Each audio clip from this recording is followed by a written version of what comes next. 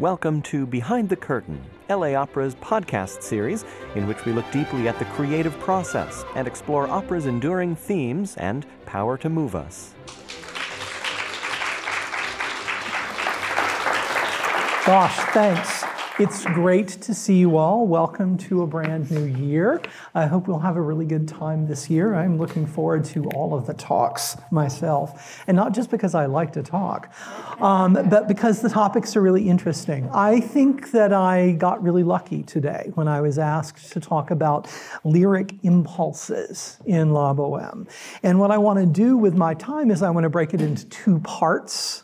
I want to talk about some cultural issues surrounding the notion of lyricism by about 1896 when the opera premiered. And I then want to spend the rest of my time talking specifically musically about what exactly that might mean in the case of Puccini. So let me start by talking about thematics. And the best way to do it is to think for a little while about the title of the opera, La Bohème. Of course, it's a derivation of it's not really a novel, even though people call it a novel, the sort of varied collection of stories that were published by Henri Murger called Scènes de la vie bohème, scenes from the Bohemian life, that was published in 1851. It was a collection first of short stories loosely held together by recurring characters and themes and scenes and things like that. In a way, if you want to think in terms of 19th century French literature, it's not that different from a sort of small-scale version of Balzac, of La Comédie Humaine, which of course is a sprawling collection of novels with characters who keep turning up in each other's stories. That's a lot of what this is like, which is why it makes so much sense when you look at Puccini's adaptation through his librettists to combine characters, to mix scenes, and to sort of derive a kind of plot out of this sort of loose farrago of things. But what was Murger doing? Well, he was talking about a kind of society that had been reconceptualized in the early 19th century because of various political shifts that were ongoing after the fall of Napoleon. The most important of them for French society was the ascendancy, and this was true in Europe generally, of the middle classes. And the middle classes with a specific kind of moral and stylistic configuration. When we think of a good bourgeois person in about 1850 or so, we're probably thinking of someone who places an enormous amount of emphasis on notions of respectability and rectitude. Very famously, by the end of the century, people like Matthew Arnold will be dismissing the middle classes as sort of like these terrible people who are too self-conscious and not authentic and all stuffy and hidebound, et cetera, et cetera, et cetera. That critique was ongoing already from the French Revolution. At first, from the aristocrats, who of course were finding themselves displaced and their values being completely dismissed as just not worthy. For instance, one great aristocratic virtue is largesse. You're not supposed to care about saving money. You're not supposed to be sitting around plowing all of your profits back into your capitalist enterprise. You're supposed to spend. If you're a proper aristocrat, you're probably in debt. There was rarely a monarch in the Middle Ages who didn't die heavily indebted, after all. And so this kind of free spending, generous lifestyle, this kind of magnificence was a major aristocratic value that suddenly had no place in a world where what you're interested in is growing your inheritance and your sort of property and then passing it on through an arranged marriage, right? What is an arranged marriage if not a property arrangement? That's what they're all about. Love, who cares? A marriage, a true marriage, a traditional marriage, is two groups of property coming together to pass on more property. My own maternal grandmother, I think I've mentioned before, was not sent to college. She was this young lady of fine family from Birmingham, Alabama, and so she was sent to finishing school. She was sent to finishing school to study piano and elocution because that was what was going to be necessary for her to make a good match. And that whole world of those familial arrangements, of that kind of domestic quality, of having your daughters play the piano and the violin because you have to have piano girls to play for entertainment when you're hosting your friends, that whole world of stuffy uprightness was also strongly tied, especially by 1850, to notions of utilitarianism. If it's not useful and profitable, then why do we need it? Very famously, the radical Russian critic Pisaryev, I believe it was, at one point in the 1860s, bluntly said this very famous maxim in Russian, "Boots are better than Shakespeare." Now, against that, of course, you're going to have a really strong reaction. Nowadays, we're inclined to sort of poo-poo the notion of art for art's sake as a bunch of delicate, fragile flower poetasters just sitting around having fine feelings. But originally, it's a political point. It's saying, art is not about what you need right now. Art has other purposes that can't be reduced to your accounting ledgers. Art is not actually something that can simply be summarized on a balance sheet. That's the point of it. And that tells you something important about the other side of the reaction to this particular kind of bourgeois society. The aristocrats were envious and displaced. By the end of the 19th century in France, they were going to try to make a play for power, cultural power again, by sponsoring avant-garde art. So, whenever you're thinking of someone like Stravinsky or Ravel and all these composers that we so admire, remember that a lot of the circles they are inhabiting are right-wing, revanchist, aristocratic groups of people who really wish the French Revolution had never happened. But the other side of this were the other people who were repelled by this respectability were large numbers of artists for whom there seemed to be no place. It's especially with Charles Baudelaire, the great French poet, that we start to conceive of this particular artistic world in combative terms. The term avant-garde, after all, is originally a military term. It refers to the troops that are leading the entire army and scouting out the territory and getting things ready. And to conceptualize art as a battle specifically against a class of people is really crucial.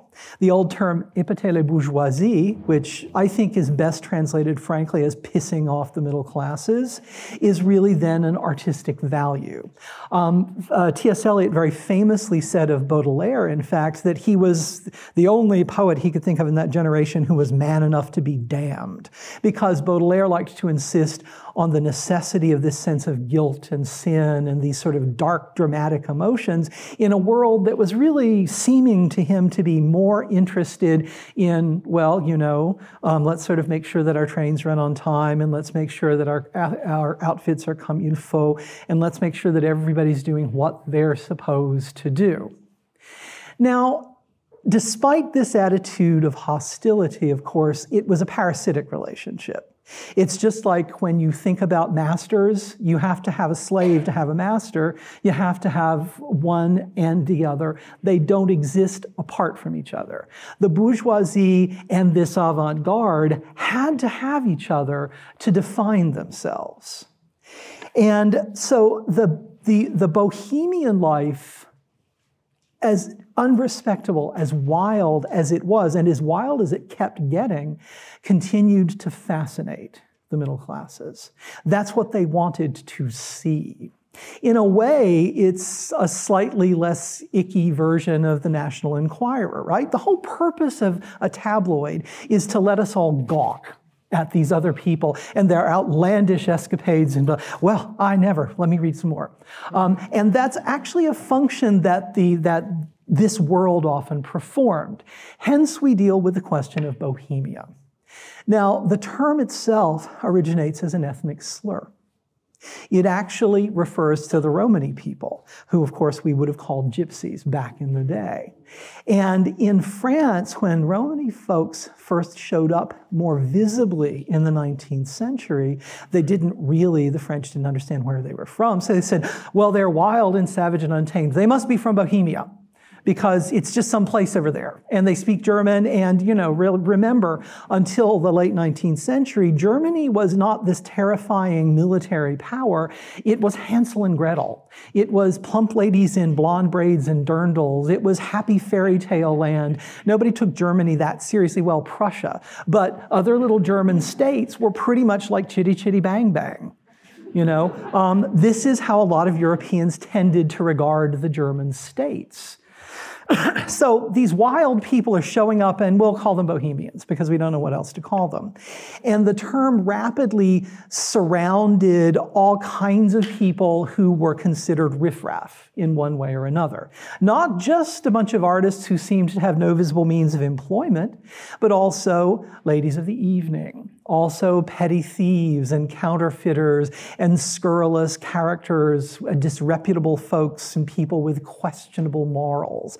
They were all sort of lumped in together as a bunch of wild others, and they are going to have their own place way over here on the left bank, and we'll go look at them sometimes. And of course, they know that they're being looked at, and they're hoping that they'll be able to earn some money from it. So eventually we're going to open up a cabaret so that we can be on stage and make them pay to gawk.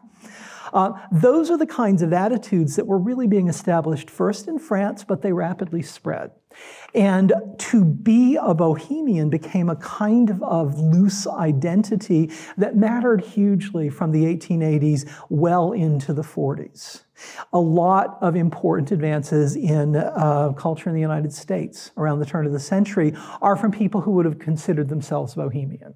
We would probably not know as much about jazz and blues performers in the 20s if it weren't for white Bohemians like Carl Van Vechten, who simply went to Harlem and then started to write about it, who would do things like say, oh, well, gosh, there's this really wonderful poet. Let me go to my friend Alfred A. Knopf and recommend him, and so let's see if we can get Langston Hughes published. That's part of what Bohemian life did, because Carl Van Vechten was not a very respectable man. And he would like to go to dive bars and places where decent folk would never go. So all of these sorts of things mean that there's this intense interest in this world which is deliberately and defiantly setting itself apart as we are not you. But that is exactly what gives them excuses to, as it were, sing. Somehow it becomes the case that things that are especially emotional, that are especially lyrical, start to be located in that world, because that's the world where things are unbuttoned. That's the world where things are too much somehow. That's the world that is not uptight.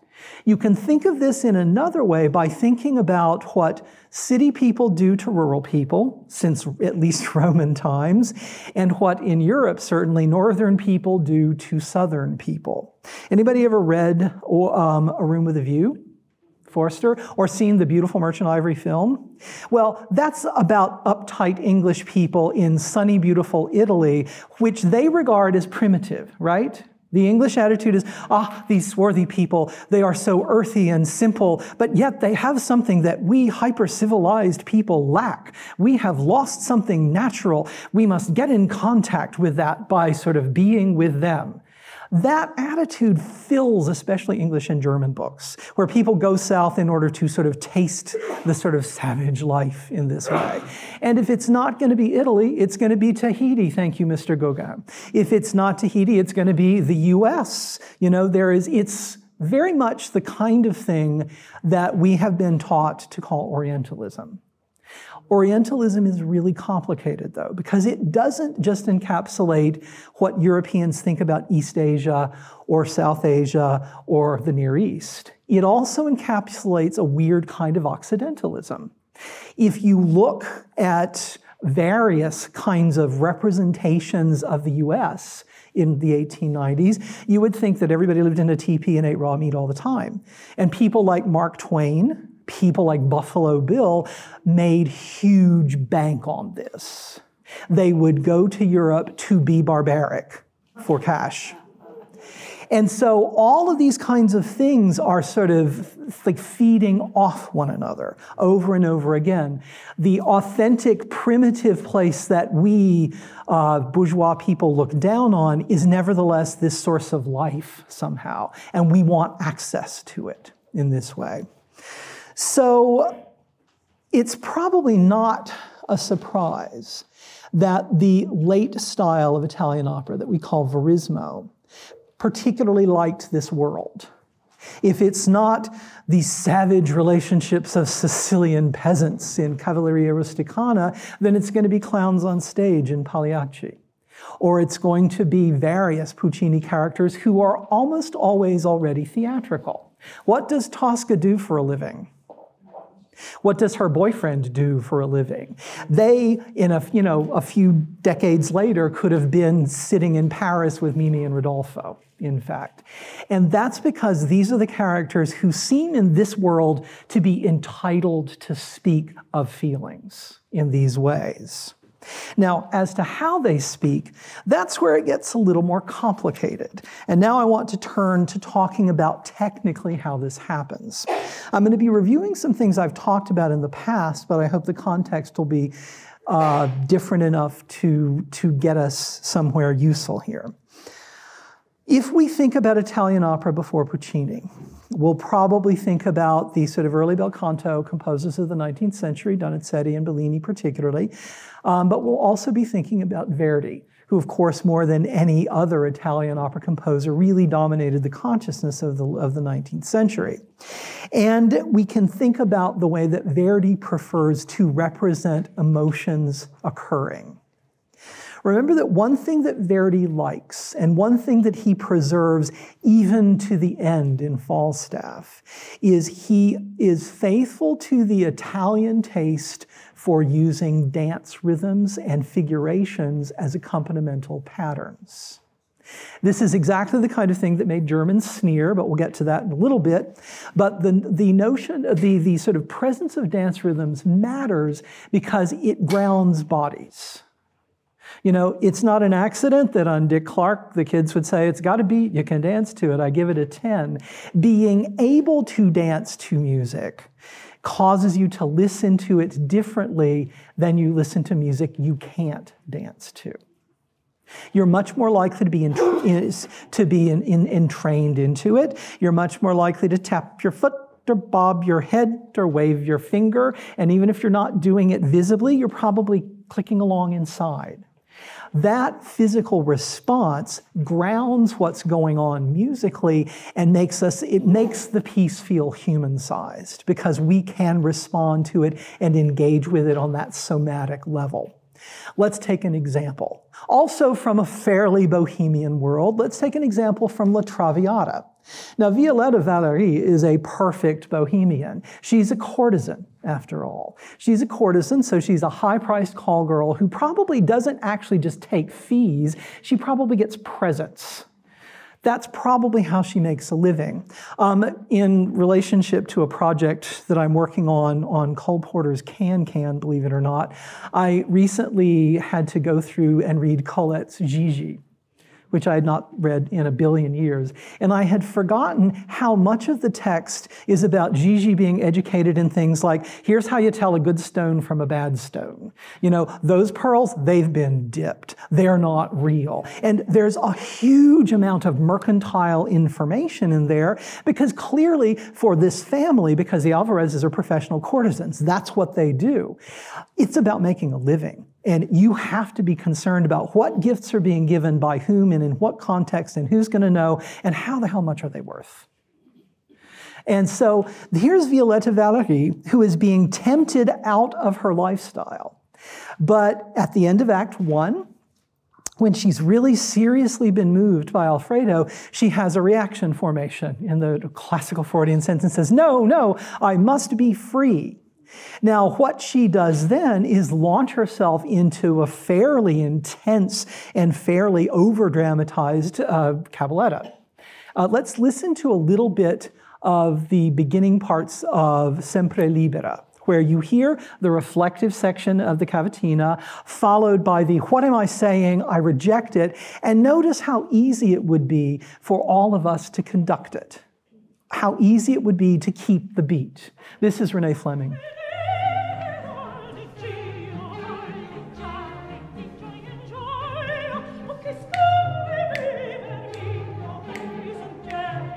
And you know it's in 3.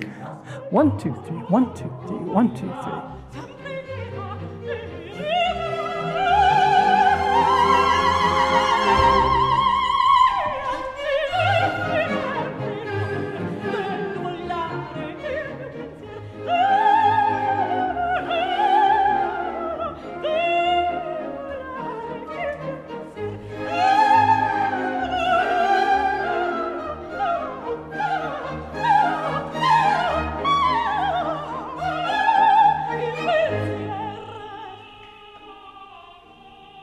Oh yes, there's Alfredo yelling outside the window. And she's tempted again. She will, of course, successfully reject it. Only between the acts, she will succumb. And when we see her next, she will be living out in the country. The point that I really want to make with that, of course, is that really it's easy to feel the beat. It's very, very easy to fall into the swing of the rhythm, and it grounds us as listeners. That's an important question about what it takes to make a melody. A lot of times we are accustomed to think, well, a tune is really just, it's the horizontal dimension of music. It's a bunch of pitches strung together. And yeah, that's true, but they're actually usually pitches in a distinct rhythmic pattern. The great obsession of late 18th century theory, music theory, was writing melodies. And it turns out when you read the theoretical treatises, How to Write a Melody, they're talking about rhythm as much as they're talking about any pitch you could possibly find. They're concerned with shape. If we had enough time, I would start talking about periodic structure and we'd be talking about Mozart for an hour, because that's where you can really hear it work most clearly. But that's part of what's happening here. The rhythm is what helps the melody become memorable, encapsulatable, it sticks with us, we respond to it, and it feels human-sized. Now, Wagner, of course, was after something different. He was not interested in human beings. He was interested in mythological characters. Only really once in Meistersinger does he have human beings. And, well, just let me remark that although some people think Meistersinger is a comedy, including Wagner, I just don't see it. It's just not funny. But even there, he often has this tendency to try to mythologize. Now, mythologizing for Wagner takes two aspects of music and really focuses on them. The first, famously, is harmony. He likes to do things with harmony that are not instantaneous to follow, where you have a thing and you say, what just happened? For instance, you might take this chord progression from Parsifal, where you have this chord,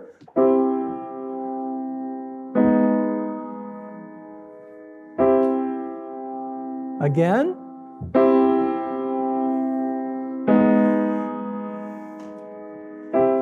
now, in the way that we are accustomed to hearing, those chords are extremely far apart and they don't seem to belong together. We're accustomed to,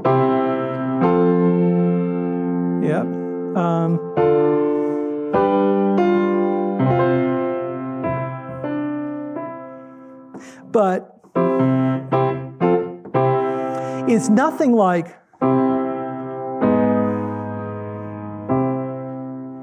that's very far, spooky and mysterious.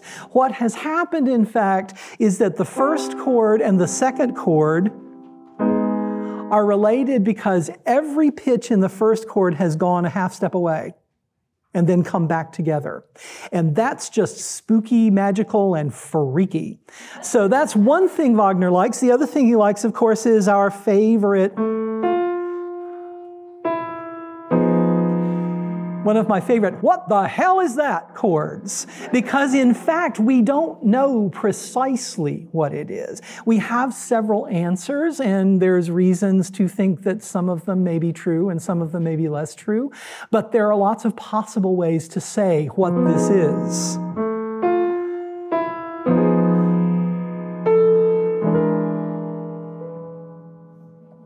So when you get chords like that, one of the things you have immediately done is you have made it almost impossible to walk steadily forward.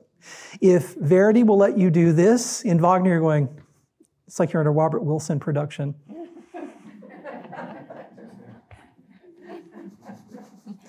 And so you start to end up with no past tense or no future tense. You're in this weird present place all the time. Then what happens if you slow everything down so you couldn't find a beat even if you were looking for it with a flashlight? Then you're just floating. Like take an example from Act 2 of Tristan, the love duet. Let's just listen to a minute of it and you'll notice it's not so easy to conduct anymore.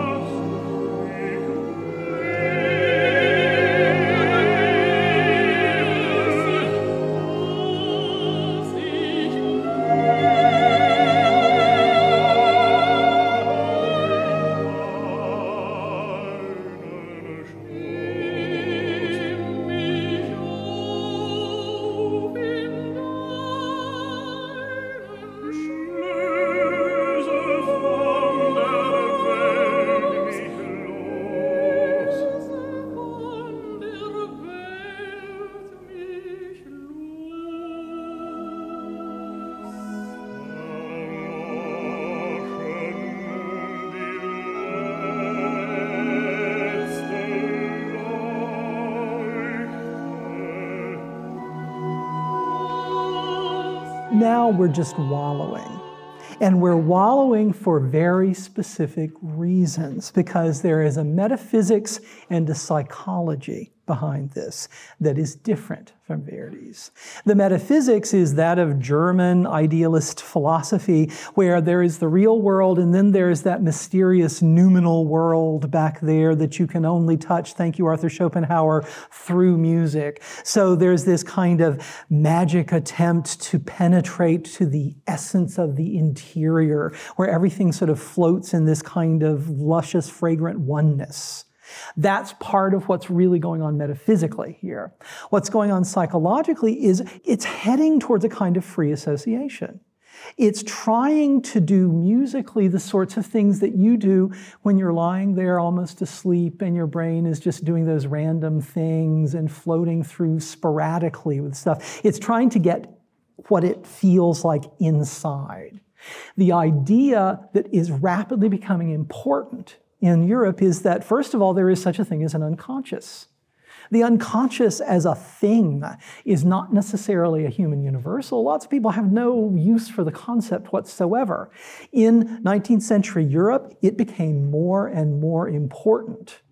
That way of thinking about having an interior, having all these really complex things going on in the interior, having them show up in weird partial forms, all of this is really central to the period, as well as the idea that emotions aren't things that are quantifiable.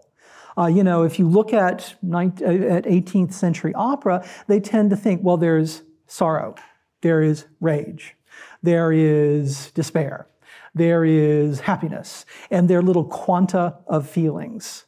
Well, these quanta start to break down in this period because the idea is that feelings are mushy. Feelings bleed into one another and smear and get overlapped, and now my music is going to represent that. So one way to think about this is that Verdi and Wagner, along with several French composers, constitute the materials Puccini has to work with. These are the things that he wants to take and make his own and find a new direction through, and he's really successful at that. What he does is he dumps the kind of number structure that we're used to, where numbers are really clearly defined. You'll notice how hard it is to excerpt arias from Puccini operas a lot of times. They don't work as well as just sort of grabbing a Verdi aria and boom, there you got it. It's more like they're scenes quite often. And you have to have the orchestra fill in for other people who were there, and you have to find ways of doing it. If you think about La Bohème, what are the numbers that you think you might hear? There are about 3. That's pretty much, yeah, you're going to hear Che gelida manina, you're going to hear Mi chiamano Mimi, and you're going to hear Musetta's Waltz. And we're kind of done. Because Puccini's operas don't necessarily excerpt as well because of their structure. What's going on is, one of the things that he took from Wagner is that the orchestra does a huge amount of work. The orchestra is always present, it's always commenting, it's always involved in multiple layers of the action in the story, and you have to pay attention to what it's doing, or you won't know what the characters are doing. My favorite example of this is something that happens in pretty much every Puccini opera I can think of. There will be a point where there is a tune.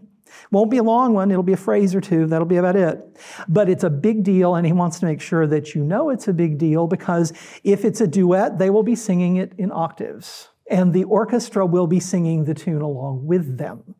When the orchestra sings the tune along with the singer, you know it matters. It's like a giant musical highlighter just ripped across the page. Now, that happens in earlier operas too, of course it does, but in Puccini it's an important way of distinguishing particularly important melodic moments. Because another thing he takes from Wagner is that melody is not a thing so much as a fluctuating quality. I've actually tried to describe it using the extremely ugly term melodicity, because I don't know what else to use. Sometimes something that seems like a melody is really not as melodic as it's about to be, depending on what the orchestra does. If you've ever listened to Beethoven's 7th Symphony, the second movement is this beautiful theme and variations, but if you extract what seems like the tune and sing it by itself, it sounds like this: dum dum dum dum dum dum dum dum dum dum dum dum dum dum dum dum dum dum dum. Dum dum dum dum dum dum dum dum dum dum dum dum dum dum dum dum dum dum dum dum. I mean, that's like the do run run run. Come on. So why do we love it? Why do we think this is ravishing? Because what happens is, if the melody is on one pitch, but the orchestra changes, well, the melody's moved. It doesn't have to be that the melody has to do all the work itself. The orchestra can make it happen as well.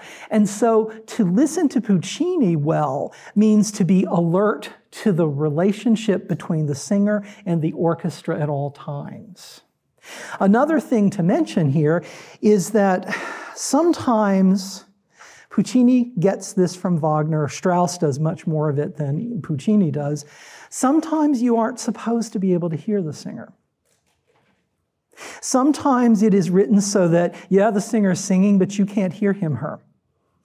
A great example of that is the end of Tristan and Isolde, where in the last pages of the score, Wagner writes things so that several times Isolde sings so low in her register while the orchestra's high that you lose her. She's like, oh, whoa. And what's happening is a literal representation of what she's singing about. She's talking about being engulfed. She is drowning in some metaphysical soup. And you hear it because she keeps going under over and over again. And so that is also an important consideration. When there is an effect, and you're like, oh, I don't know about that, do consider the possibility it was planned for. Because these guys are really very canny about that sort of thing. So I think I should give you some examples of this. Let's actually listen to some of Che gelida manina. One thing you'll notice is that it's got a fairly loose construction. The first section, where he's first touching her hand and sort of talking to her for a minute, is in what I would think of as, if I were doing my old-fashioned form diagrams, as a kind of an ABA. He has a tune, he goes away from it for a middle section, and he comes back to it, and that finishes our first part. Then he's got that sort of arrogant peacock thing where it's, I'm a poet. How do I live? I live. It's really kind of fatuous. He's kind of I'm trying to watch my language because it's a podcast too, but he's a jerk. There we are. I would prefer a more pungent word at this point. But he's showing off at that point. And you will start to hear little thematic bits recur, but they never recur in the form of a full melody that repeats. It's closer to a leitmotif technique than anything else, even though they're not small enough to be leitmotifs in this way. When Mimi responds, she has a different structure. She has two basic statements. She'll say, they call me Mimi, and then she talks. Then she'll say it again, and that section is going to lead into the really poignant part about how I don't have anything, but at least I have April and the sun and things like that. And in each case, you'll notice this fluctuating qualities of melody, where sometimes the orchestra is taking the lead, sometimes the singer is taking the lead. What you will not be able to do, however, is count through it. You will not be able to do conducting patterns or clap along or do anything like that, because at the same time that these are arias of a sort, they're also conversations. It is a kind of arioso all the way through in this way that touches on arias periodically. So let's listen for a bit. Ma per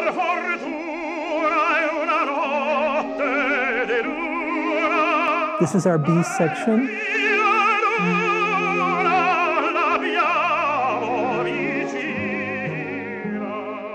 Go back to the beginning.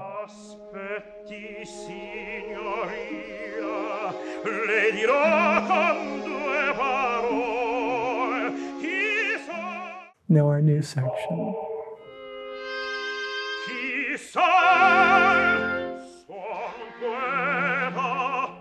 Che cosa faccio?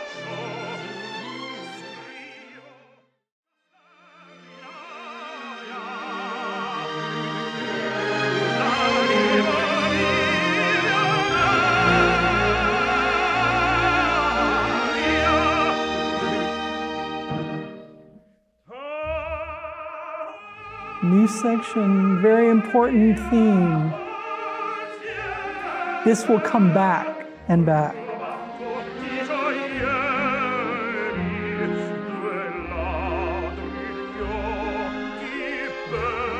You may think, oh, we're actually in a meter, but not for long.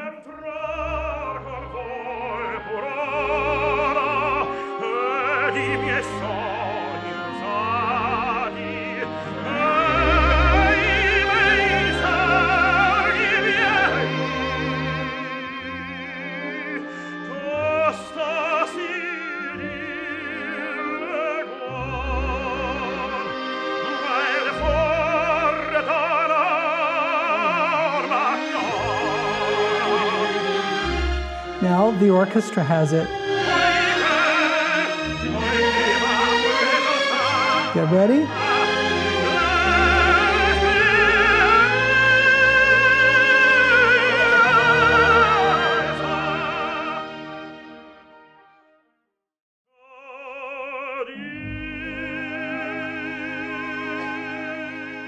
Now that's a cadence. We're really at a sort of point of articulation, but he's chosen the note that is least stable. So we're open. This is for the applause, right? Bravo, bravo, bravo. Because Italian opera respects the audience. Mimi gets a different mood. Notice the opening gesture. It doesn't even sound like a beginning of anything. It sounds like she's halfway through a story.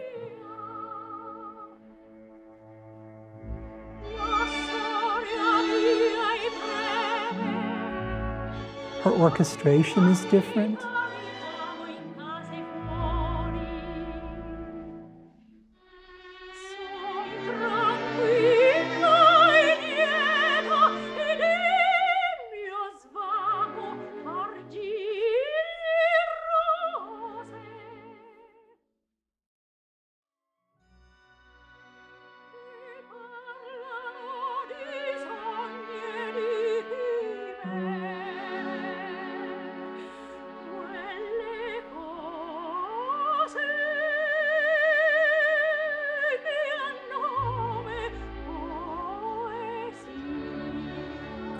So many of her lines tend to sort of wilt a little bit towards the end. They tend to fall in this way because, of course, she's consumptive. She's already dying when we meet her. Sort of creepily, that's part of the attraction. You know, she's like a Kate Moss, one of those waif-thin girls kind of things. This is the second strain. We start it again.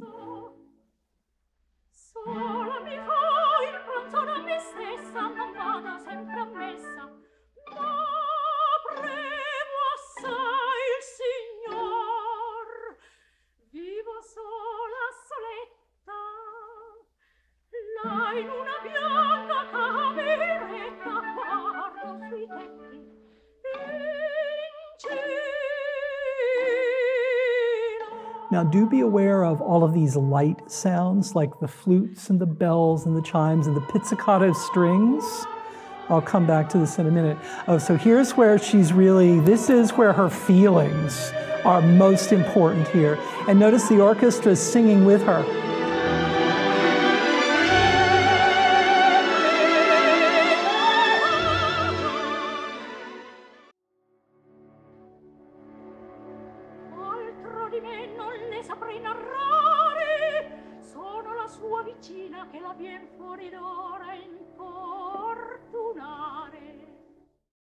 That little very quick recitative tag on the end tells you something really important. And what it tells you is that even with things that are aria-like, Puccini does not want them to feel completely self-contained. Now, he's going to leave space for the applause because that's an important function of Italian opera. You have this dynamic relationship with the audience, right? It's not like Wagnerian opera where you're supposed to sit in reverent silence. One of my old teachers once told me to sing Parsifal at Bayreuth, and after it was over and everybody had been sitting in deadly Teutonic silence for 6.5 hours, the gentleman next to him turned to him and said, "Das war ein Erlebnis." That was an experience. And you're supposed to have, Bayreuth was like church, man. Bayreuth was the second largest pilgrimage site in Europe in the late 19th century after Lourdes. And so you're supposed to have that reverent sort of attitude towards it. That's not Italian opera. Italian opera is about engaging with the audience who's there. That's the whole point, for instance, of having a claque. Right? The claque were those paid professionals who would go to the opera and clap and yell at the right places, because you got to have people who are going to guide you and let you know, well, when am I supposed to applaud, right?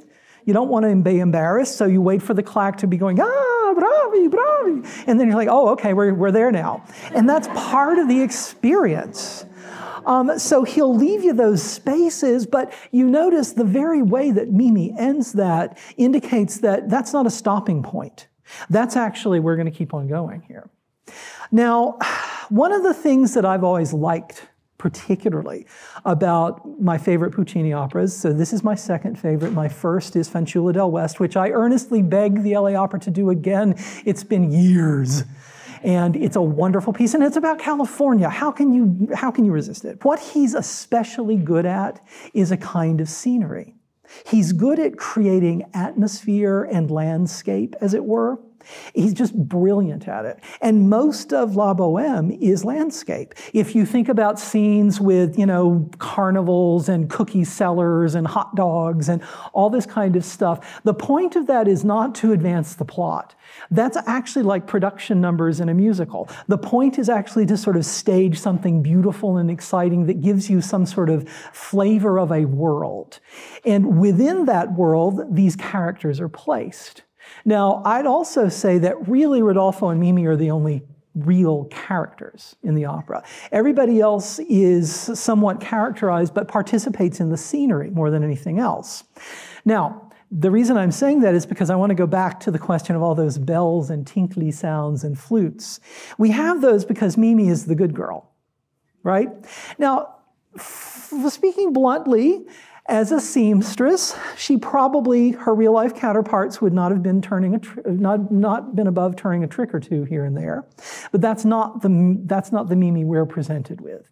We're presented with the innocent, sweet Mimi who doesn't go to church but prays all the time, and so on and so on. The bad girl, the redhead, is Musetta. But her aria is quite interesting because we probably remember it as just a song, but it's not. It's actually a song that's stuck in the middle of lots of other stuff, in fact, so that you have to excise all the extraneous commentary to get it into concert form, as it were. Let's listen to a minute of it because it is an actual waltz, but again, it's a waltz you can't dance to for long, because he's not going to let it continue in that way. So let's cut to this. Of course, the text is increasingly weird and interesting in our times because it's about, I see all those men looking at me when I walk down the street, and I'm really delighted by the way they stare at me. And I'm not so sure that would be a sentiment that would be as readily shared nowadays, but that's how she's being presented, right? She's, I want the old-fashioned word, a minx. She's saucy. She's a hussy. And that's part of what we're supposed to like about her, right? That she's just unrepentant. She's a Carmen in that way, except mercifully she doesn't die such a horrible death. So let's listen to just a little of this, and you'll see how embedded it is in all of this material.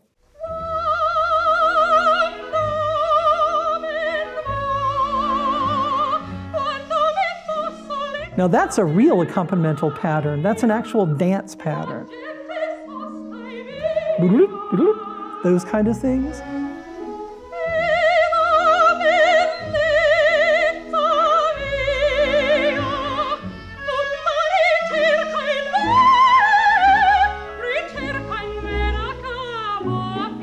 Legatemi alla seggiola, quella gente che dirà. The B section.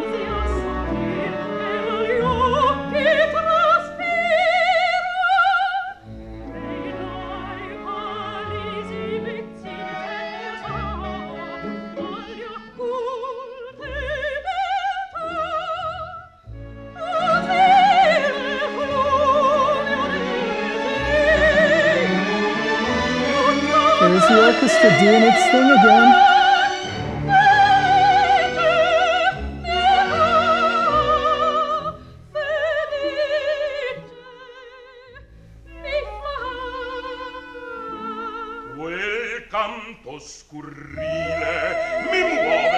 Back to the beginning.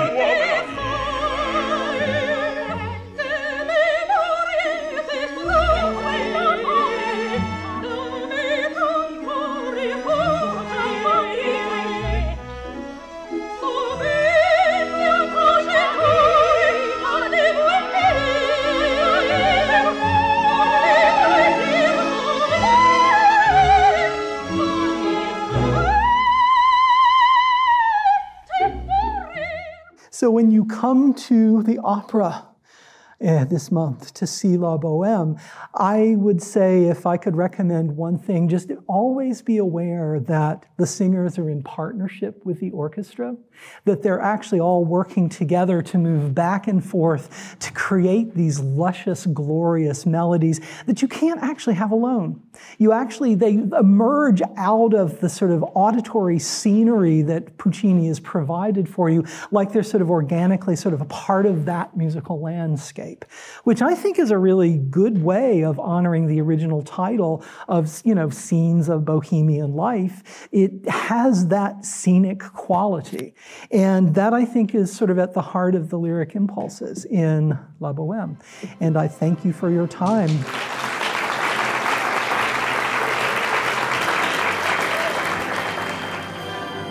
You've been listening to LA Opera's Behind the Curtain. Thanks, and see you at the opera.